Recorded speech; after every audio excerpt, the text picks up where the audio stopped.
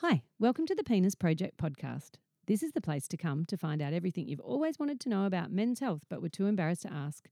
Join physiotherapist Dr. Joe Milios and sexologist nurse practitioner Melissa Hadley-Barrett as they talk to real men and the experts about men's private parts. Have a burning question you really want to know the answer to? Please subscribe to our website at thepenisproject.org and just ask us. The length, while the greater the strength, the more time I've got for you. There's too much talking, texting, tweeting, posting. Too much noise altogether. In silence is strength and peace and space. Imagine silent forever. The Penis Project podcast is proudly supported and sponsored by PROST, Exercise for Prostate Cancer, and the RS Health Penile Rehabilitation Program. PROST is a not-for-profit charity set up by myself in 2012 that aims to help men exercise during their experience with prostate cancer. If you want to know anything more about PROST, including our online service and USB product now available, please just go to prost.com.au. The Penile Rehabilitation Program was created by Melissa at Restorative Sexual Health. This is an online program to assist turning software into hardware without leaving your home. This program was designed for people who live in areas where access to health professionals in this area is not available, or for those who are just too busy to attend consults, or even for those who just feel more comfortable learning at home with online learning and consultations online. For more information about this program, please go to www.rshealth.com.au. Prost means cheers to your health, so prost to you. November 11 a.m., 60 seconds, kids watch on the wall. In the pub, in the tab, in the Welcome car. to the Penis Project podcast. Today we have Renee Webster with us, who is the writer and the director of How to Please a Woman, which is being on at the movies right now. So I'm hoping you guys saw this when on my Instagram page a couple of weeks ago I said how good it was, and I know some of my patients have told me in the last couple of weeks that they've been to see it and they loved it. So for me, this story just really touched my heart, really, because I loved the way the women and the men were portrayed. So I'm very lucky today to have Renee here to tell us about how she came up with this amazing story. So welcome. Thanks, Melissa. Well, what would you like to know? Well, first of all, where did the idea come from to write this story, and how long did it take you to write the story? So if you write a feature film and do the whole business of growing the finance and getting all the money and the casting, it takes a long time. So for us, this was a 5-year process, probably a bit longer because you often start a little bit slowly. 5 years. For me, I did some other projects along the way as well. But the idea came from I heard about and read about a company in Melbourne who offered sexual services for women. And the thing that really caught my attention was they were so different to what I anticipated or what I kind of thought that sort of company would be. Mm-hmm. These women described themselves as housewives, and I was really intrigued. So I sort of had this preconceived idea about what the sex industry is, and that's what, when I kind of read their story, they had some really interesting press about them. I was just, every little bit of filmmaker nerve ending had a, little tingle happening. So I kind of took a big breath and I got in contact with them. I read everything about them to start with, but then I rang them up and asked if I could talk to them because I was just super interested. Like, is it legal? And the thing I was really interested in, though, was who are your clients? Who are these women who choose to pay for sex? And that's where it got really interesting. Yeah. And so what did they tell you? What sort of women were they? What I found out was that often the women who came to them who wanted to pay for sex were maybe looking for healing. So a lot of them hadn't had sex for a really long time. And the most interesting thing for me was they hadn't had sex for a long time, but they didn't want to give up on it. So maybe for them, their last sexual experience had not been very positive. Mm-hmm. or for some of them it had been like many, many years and they just didn't know how to kind of get back on the horse. Yeah. Yes, you can kind of go and get a hookup, but the women who came to them as clients didn't want to have a hookup. They didn't feel safe in that environment. The other thing that their clients were after was a kind of a quality experience where they could feel safe and in control. So I was just fascinated because often these women who were their clients essentially were a bit disempowered and maybe might not have good self-esteem if they hadn't been able to have sex for a long time, but they were prepared to back themselves enough, and not give up on sex, to seek out this company and pay for it. That was the spark of the story. And then where did you go from there? So the other thing I was really interested in was writing a character who was a woman who was about 50, who felt invisible in her life. We don't often hear a lot of those stories. Technically, when you write a movie, you kind of want your main character to really be incredibly activated, and there's a reason in the film world why they call things like the hero's journey. And often women in their 50s who don't, who are either feeling invisible or don't have a lot of agency in their life, it's hard to get a feature film to work, to get a story to work if they're the ones at the centre of it, driving it. So I always had this character that I really wanted to write about. I was also really interested in a marriage story where the husband is the one who has lost his connection to his own desire. We don't hear about that a lot. And in a film, you've only got 100 minutes, so you can't tell everything. So this film looks at what it's like to be married to that man. So it's very much about the female experience of that. But we don't get that character very often. And it's not a man who's having physical problems with an erection or performance. He just has lost his own connection to his own desire. And so I wanted to write... so suddenly, for me, when I write a story, I suddenly have this kind of cluster of things that start to work together. I thought, what if, it's this woman that I wanted to write is the least likely person you would imagine to run this particular service that comes about in the film. So how can I make her do that? Yeah, I loved the character of her husband, who I think is played by Cameron Daddo. That's right, yeah. I really identified with him probably because he's the kind of patient that I see most often in my practice. And I love the fact that, I felt sorry for him. And, I understand it's only a 100-minute movie and it was about the woman's story, but I loved his character and I thought that it really showed a bit of understanding about how men feel. Like, he looked so sad about the fact that he'd lost his desire. And that story where that bit in the kitchen where he says, I went to my GP and there's nothing wrong with me. And he just looked so kind of sad and resigned to that. Yeah, well, it's interesting because I had to fight really hard to keep his story in the film as it was.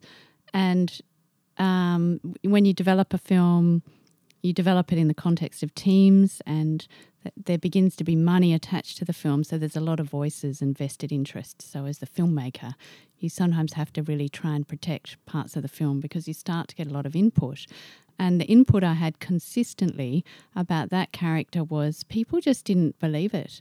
They felt like he should be having an affair or that I needed to show the reason.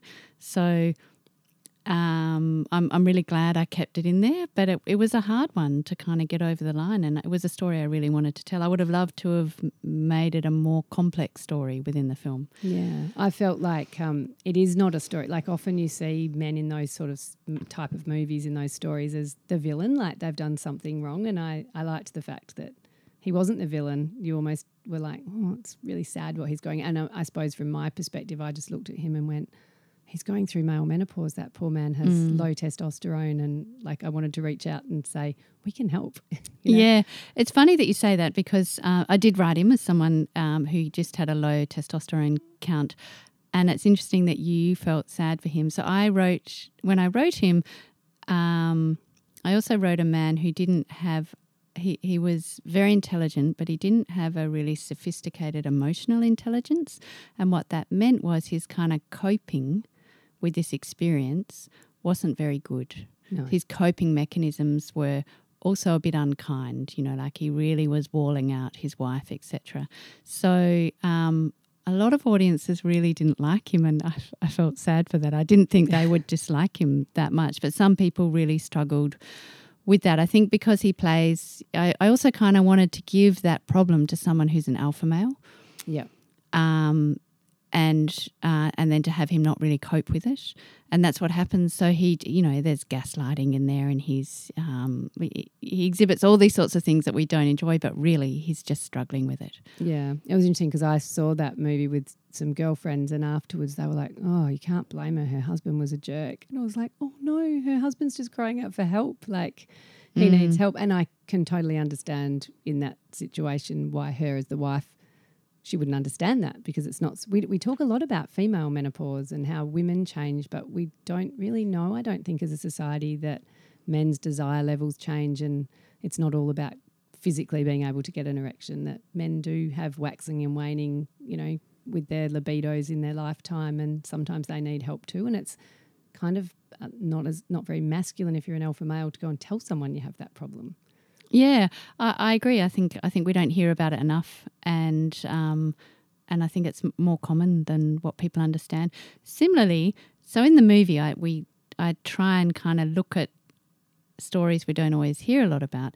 So I was also interested in, what it's like in a heterosexual marriage that, is some decades down the road, what it's like when the woman would like to be having sex more than her husband, because I think that also that can bring a lot of pressure to a marriage. We always hear about it in reverse. Yeah, in reverse. But when I hear about it from couples, or if I hear about it in relationships, it puts a huge amount of pressure on the marriage as well. Yeah, and I think there's more pressure perhaps in that when it's that way around, just because as a society we often expect that the man will want sex more than the woman, and then when it's the other way around, it seems so much more shocking than when it is that the lady's lost interest in sex. Yeah, I think you're right, for sure. And it's also, and this is probably a gross generalisation, but it is definitely what I see, that it's socially acceptable for a woman to say, "I don't know what's wrong with me, I've lost my libido," but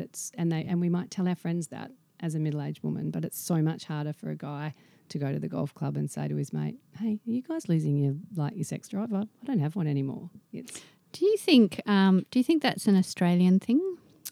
Honestly, I don't know, because I can't speak for, I haven't worked in any other countries. But no, from my experience with people that I see in Australia, I see a lot of English people, I see a lot of people from Arabic countries, and it's common in those, in those examples. So I think perhaps it is cross-cultural, but we all have maybe different ways of dealing with that.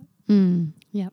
And I do think it's particularly the men that I see that have sexual dysfunction issues, the ones that have quite academic kind of jobs where they're in control of things, find it harder, because they can usually work their way out of and fix things in most of their life, and then suddenly when they're faced with hormonal changes and things that they can't change or fix on their own, they feel really it's much harder for them. And these are the things I suppose we don't hear about. Yeah, that's right. A really simple example that I give is I see lots of men that have had their prostate out, so they will have erectile dysfunction following that, and the guys often who are tradesmen, who are very practical, will come in and take a duck to water to, okay, this is what I have to do for rehabilitation, and they'll just go home, do it, and it won't be so emotional for them. They'll come back and we get through the motions, and eventually things get better. But the men who are so used to really thinking about things and being really quite academic about things and working their way through problems just seem to take it harder on average, because they're used to being able to work their way out and fix things quickly. Yeah, yep. So, and I suppose it's probably the same for women as well, I'm sure, but I see a lot more men, and I think that because as a community we don't talk about how men feel about these things openly, it's much less known. Yeah, it's interesting, isn't it? I agree with you. I think we hear much more about women, and that's why when I was preparing or writing this film, I was surprised how hard it was to convince some of the counterparts along the way about putting that story in there. Yeah, it's really interesting. But I also think quite a few episodes ago, I interviewed Tamara Hunter, who's a gynecologist, about menopause, because I also think that many men don't understand what women are going through at this stage of life. And it's one of our most listened to episodes because I think men really want to know about women and how they feel. And that's what I love so much about your movie. Like, I think there'll be so many men that will go along and see that and maybe hopefully open up a conversation with their wife. Yeah, I really hope so. It was a film that, it's marketed towards women, and I know that happened for a reason, because there is an understanding that women are usually the ones who organise and buy the cinema tickets. So for that reason, I know the marketing lent really into making this a female, kind of female skewing film. But the men who've come along have really liked it, and I hoped that they would. And yeah, I think so. The movie kind of views sex as a conversation between people, and it acknowledges that conversation can change with time. So, what you just said, that it might open up new conversations for people. Lots of feedback I'm hearing, is that it does. So that's just terrific. It's amazing if you can go see a film and have a good time. But if it might just shift something for yourself as well, then that's really exciting to hear that for me as a filmmaker. Yeah, I saw two guys today actually who said, "Oh, I saw on your Instagram that you went and saw that movie. I took my wife. I loved it, and it looked like such a chick flick." Yeah. So what the word on the street is that it's a really good date night movie if you're a guy taking your partner, heterosexual or not. Yeah, of course, because you might get lucky when you get home because everyone's excited about the possibilities. And then the other interesting male character that I loved was the orthopaedic surgeon who's married to the corporate lawyer. Right, yep. So would you tell us a little bit about that interaction? Because that was like a lovely marriage. It's a tiny part in the film, but it was really important to me.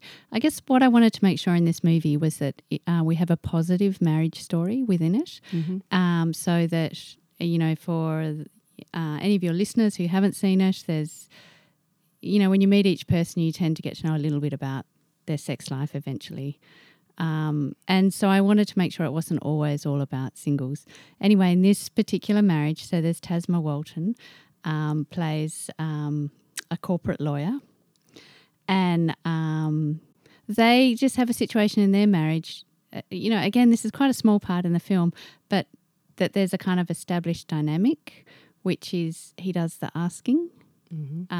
So when it comes to sex and intimacy, so he's the chaser and she likes to be chased. And that's been lovely for them, but 10, 20 years later, maybe it's wearing a bit thin and he's stopped asking. So in the film, she starts to wonder if maybe what might happen if she did the asking, and it takes one of the younger male sex providers in the film to say he had the same thing. And, that's Alexander England, so much younger, good-looking guy, kind of saying, he loved it when his girlfriend would ask, but she'd never ask, and he always wished she would. So that kind of gives them the courage to do it, and she does it in style. Yeah, she did. She was great. I loved how and I loved the way he responded. Like, he was so excited. But I think it is hard for women when their partner or it doesn't matter really, when one person is always initiating, and that's how it's always been. We have in our relationships, we often set up a script that we always follow, and then it's hard to change that. So, often I'll say to couples, you wouldn't eat the same flavour ice cream every day. So why would you always have sex the same way? You get into bed, touch your right arm, touch your right leg, and then off you go. Or this person initiates it and this person does. And it's nice to mix the script up sometimes. And that's precisely what worked in that situation with that couple. Like, he was so excited when she flipped it on her head, but she was nervous. Like, she looked nervous about doing it. Yeah, she was nervous. Yep. And you could see, so her character was nervous and had to kind of build up to that and and she needed a little bit of help to get herself over the line. And that came in the strangest form. That came in the form of a sex worker cleaning her bathroom, talking about his own life. Yeah. And revealing. So what I try and do in the film is, it's this kind of mad, fun, tender, joyful sort of romp in some ways. But, and the fun that happens in the film, and it's a bit naughty. So it does all of that, but there's also some pain and tenderness. But I just try and crack open each of the characters' lives a little bit to kind of reveal within that the inner life is often incredibly human, not what's expected. So the sex workers in the film who are, again, if you haven't seen it, who are not very expected sex workers, they're soon to be unemployed removalists, are also having their own issues, and also having their own struggles with either being able to keep a relationship or make their own relationship work. Yeah, I loved also when they were getting interviewed at the police station about, did you feel violated at any time? And they're looking at each other like, no, were you forced to do it at any time? And they're like, oh, no. Yeah, that was still a really important part of the film for us, because this is the story is about sex work, and consent is so important. Definitely. So we made sure that several times, and in the scenes you see they're asked if they want to do it, they're offered an alternative. That's right. Yeah, and also the other great spot I thought was where Eric Thompson, I can't remember his character, Steve. Yeah. One of the young guys comes to him and says, I don't actually know if I know how to please a woman. Like, that's such a raw I think there's so many men out there that would look at that and go, I've thought that too. Like, how do you? And then he says, well, you're a better man than most, or something, if you admit it. I just thought, gorgeous that. He didn't give him the answer though, did he? No, he didn't, which I thought was pretty much he probably doesn't really know either. And actually, pleasing every woman is different. So just because you know how to please one doesn't mean you know how to please another. So. Yeah, the movie was trying to really acknowledge that as well. That's really hard to do and to get it right, and that all the women will be different, and then each individual woman can be different every time. And so I was trying to just be really honest and truthful about sexual realities for people. Yeah, and also the other part, and it even touches, like, you kind of touched on everything that I see in my day-to-day job, like where you touched on the idea that one woman was quite interested in trying same-sex sexual experience, and she'd obviously been in a long-term heterosexual relationship and wanted to try that, and like how like she was curious and she wanted to try it out and she wasn't sure, and how did she go about that? Yeah, I did want to write that character in because I think, again, that's something that is not unusual. But what this character wanted to do was she wanted to find out for herself. She didn't know. And she also sort of wanted to do that in a safe and respectful way, and not to sort of start to be with someone else and then decide she doesn't like it. So, it's such a female thing to do, to hope it'll be okay for the other person. So that was kind of her thinking, that way she could not have to worry about the other person. Yeah, I thought that was lovely. And it just felt like you covered all aspects of human sexuality.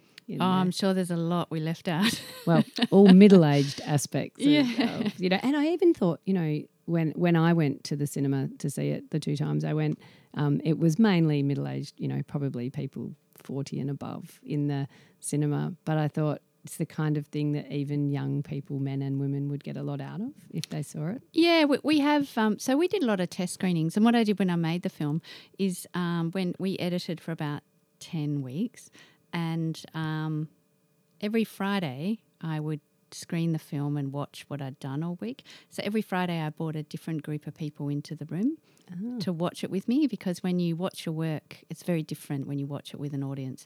I always knew who they were, so I had a sense of their values, their personal politics. I knew their backgrounds, so that we had a film that felt truthful and kind of reached quite a lot of people. And then in our bigger audiences, now we've been out in cinemas, we skewed a lot younger than we anticipated. Really? Yeah, yep. Lots of, we have had a lot of much younger audiences, and also the really quite old audiences have loved it. Yeah. Yeah. Well, I think that's something that Frankie and Grace, that I think it's on Netflix or whatever, really brought to the fore, that older people do still have sex, and they, I give quite a lot of public talks about senior sexuality, Yeah. too old. I felt a bit frustrated about that as a filmmaker. I kind of felt like there's this idea that yearning and complexity and contradicting feelings belongs in the realm of youth. And what is that all just meant to go away? Of course it doesn't go away. It probably gets a bit more complicated and our worlds get fuller. But I really wanted to have a movie that had yearning and complications and pain and all sorts of things, and that also allowed a little bit coming of age. Sometimes I think films that are pitched for a bit of an older audience are a bit too simplistic. So they're a bit like someone is, 50s, mid to late 50s, and they rediscover themselves, in a very singular way. Mm-hmm. And often it's about not having their spouse there. I feel like that is something that is missing in our filmmaking.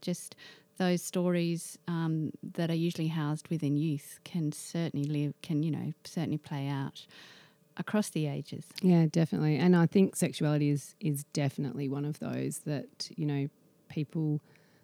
I had a patient not long ago answer a survey I sent out where have you ever talked to your GP about your sexual issues? And this one guy said, I'm 52, and I said that my erections weren't working very well, and he told me I was too old to be frisky and just to move past it. And I was just horrified because, I have patients in their 90s who are still regularly sexually active and have even met new partners at that age. And I think sometimes we and that's where, if you hear that story on screen, it's quite hard actually to get those stories right in terms of popular culture and those sorts of things. It's really hard to get sex and sexual stories working well on screen. And it gets harder to do it, I think, as we get older. So that, the story... So often it's kind of mad comedy when you have people in their 90s in a new sexual relationship. And doesn't have to be mad comedy, but it's very tricky. As filmmakers, it's, you have to get the tone. It's tricky to get that tone just right, I think. Yeah, and I think also there seems to be a change in the last few years that, you can still be attractive as you age and attractive in your personality and your physicality rather than before, 10, 15 years ago, it was all the youth were attractive and older people weren't. I think that's changing. Do you feel like that's changing? I absolutely think that is changing. I think some of the change, though, is because, in our popular culture paradigms, we are absolutely influenced by Hollywood, and they all still look really young. So there's that. But no, I think that appetite for those stories is there, and we are more interested in just like young people and young stories now, for sure. Yeah. And so why did you choose Fremantle to film it? Fremantle made lots of sense for me to tell this story in because for your West Australian listeners, I guess if I had have chosen a demographic, like if this was a Peppermint Grove story or even Cottesloe, I mean, I love Cottesloe, but that is that kind of very much higher into the socioeconomic demographic. The story feels different. So Fremantle is cosmopolitan. It has a real sense of humanity to it. It feels a bit like a melting pot. There's all kinds of people in Fremantle, all kinds of wealth stratas and those sorts of things. Fremantle's beautiful. But for me personally, I'm a Fremantle girl. I love Leighton Beach. So in Leighton Beach is where we did a lot of our filming. So it was a personal thing for me as well. Yeah, and I think you're right. I live in Fremantle, grew up in Fremantle, and I lived there. And the thing I love about Fremantle is that very large diversity of socioeconomic groups and cultures and all of those things. And you don't get that very often in many suburbs. And I think you get that in the town of Fremantle, which is lovely because everyone is all in together and everyone's friends, and it's not so kind of, I don't know, the same. It's not as stratified, I think, as what you get in other suburbs. Yeah. Yeah, so it's great. So what's next then? Have you got? Are you going to do more along this line? Oh, look, we're just so we finished this film at the very end of last year. My way of taking a rest was to work on a different project, which was so exciting. So for me, I just directed on the second season of Aftertaste, which is a comedy drama on the ABC with very badly behaved Eric Thompson in that again, playing that. I loved the first one. Oh, great. Yeah, it's great. And that was just a kind of moment to not think about this film and kind of work on something that someone else has written. It was a great privilege to do that. And now we're having a think about this movie, actually, we'll consider whether this could be a series. So that's the kind of live question for me and the producers at the moment. And other work that I'm developing is probably a bit too early to discuss in a coherent way. I would love to see the male characters of that movie developed more. Yeah, they were developed. It was just very hard to fit them in. So that's actually the impulse. The reason that I would love to take this to series is to give more time to the men who I felt didn't get as much time as what I'd love to give them in the film. Yeah, but I think the women's side definitely needed to be told, and I definitely think that for men who go and see that, it'll really help them maybe understand how their wives, mothers, daughters, the women in their life, their friends, what they're going through and what they feel. I think that's really lovely. But it'd be nice I never understood men as well as I do now, that I spend all day talking to them for the last 5 years.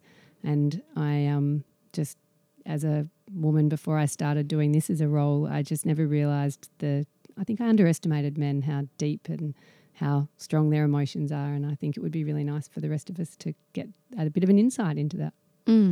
Yeah. Well, thank you. I really appreciate you coming in today. And I'm really hoping that a lot of the men who listen to this will take their partners along. And yeah, we are still in cinemas, but probably only for a few more weeks is my guess. And then we'll be streaming later. Okay, great. Yeah. But they could go and see it still at the Hoyts at the moment, isn't it? Depends where you are, but if you look it up, we're definitely still in cinemas. Yeah. We went out across most cinemas, and then as you've been on for sort of 5 or 6 weeks, as we have now, you're on less and less cinemas. But I know we're certainly still across.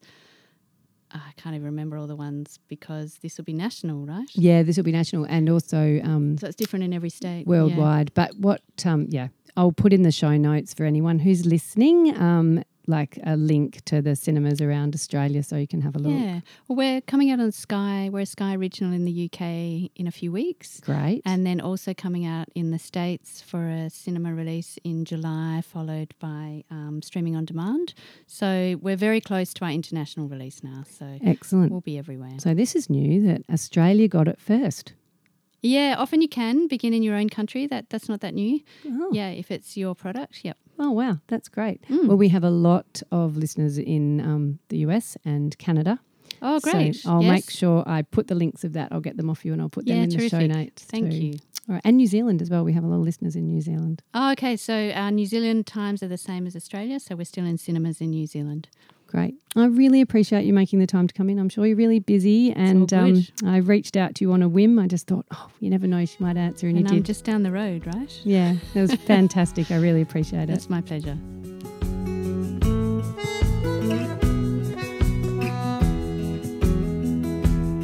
I'm gonna tell you about a boy who lives inside me. He's been there all of my life. Hi, this is Dr. Jo. Thank you so much for listening to our podcast. We're getting so many emails, so many questions and so much feedback. And Melissa and I are absolutely thrilled about this. What we'd really love you to do, though, is to share our podcast with anyone you think might benefit, including any man in your life. Simply download using your favourite podcast app or subscribe to the penisproject.org. You'll get a weekly email and new releases, and this helps our podcast get more people. And if you write a review and subscribe as well, we'll get known more widely across the globe. Meanwhile, let's keep the conversation going. Women just a mystery to me. I've got a boy of my own now. It fills me with pride to see him growing so fast into a man.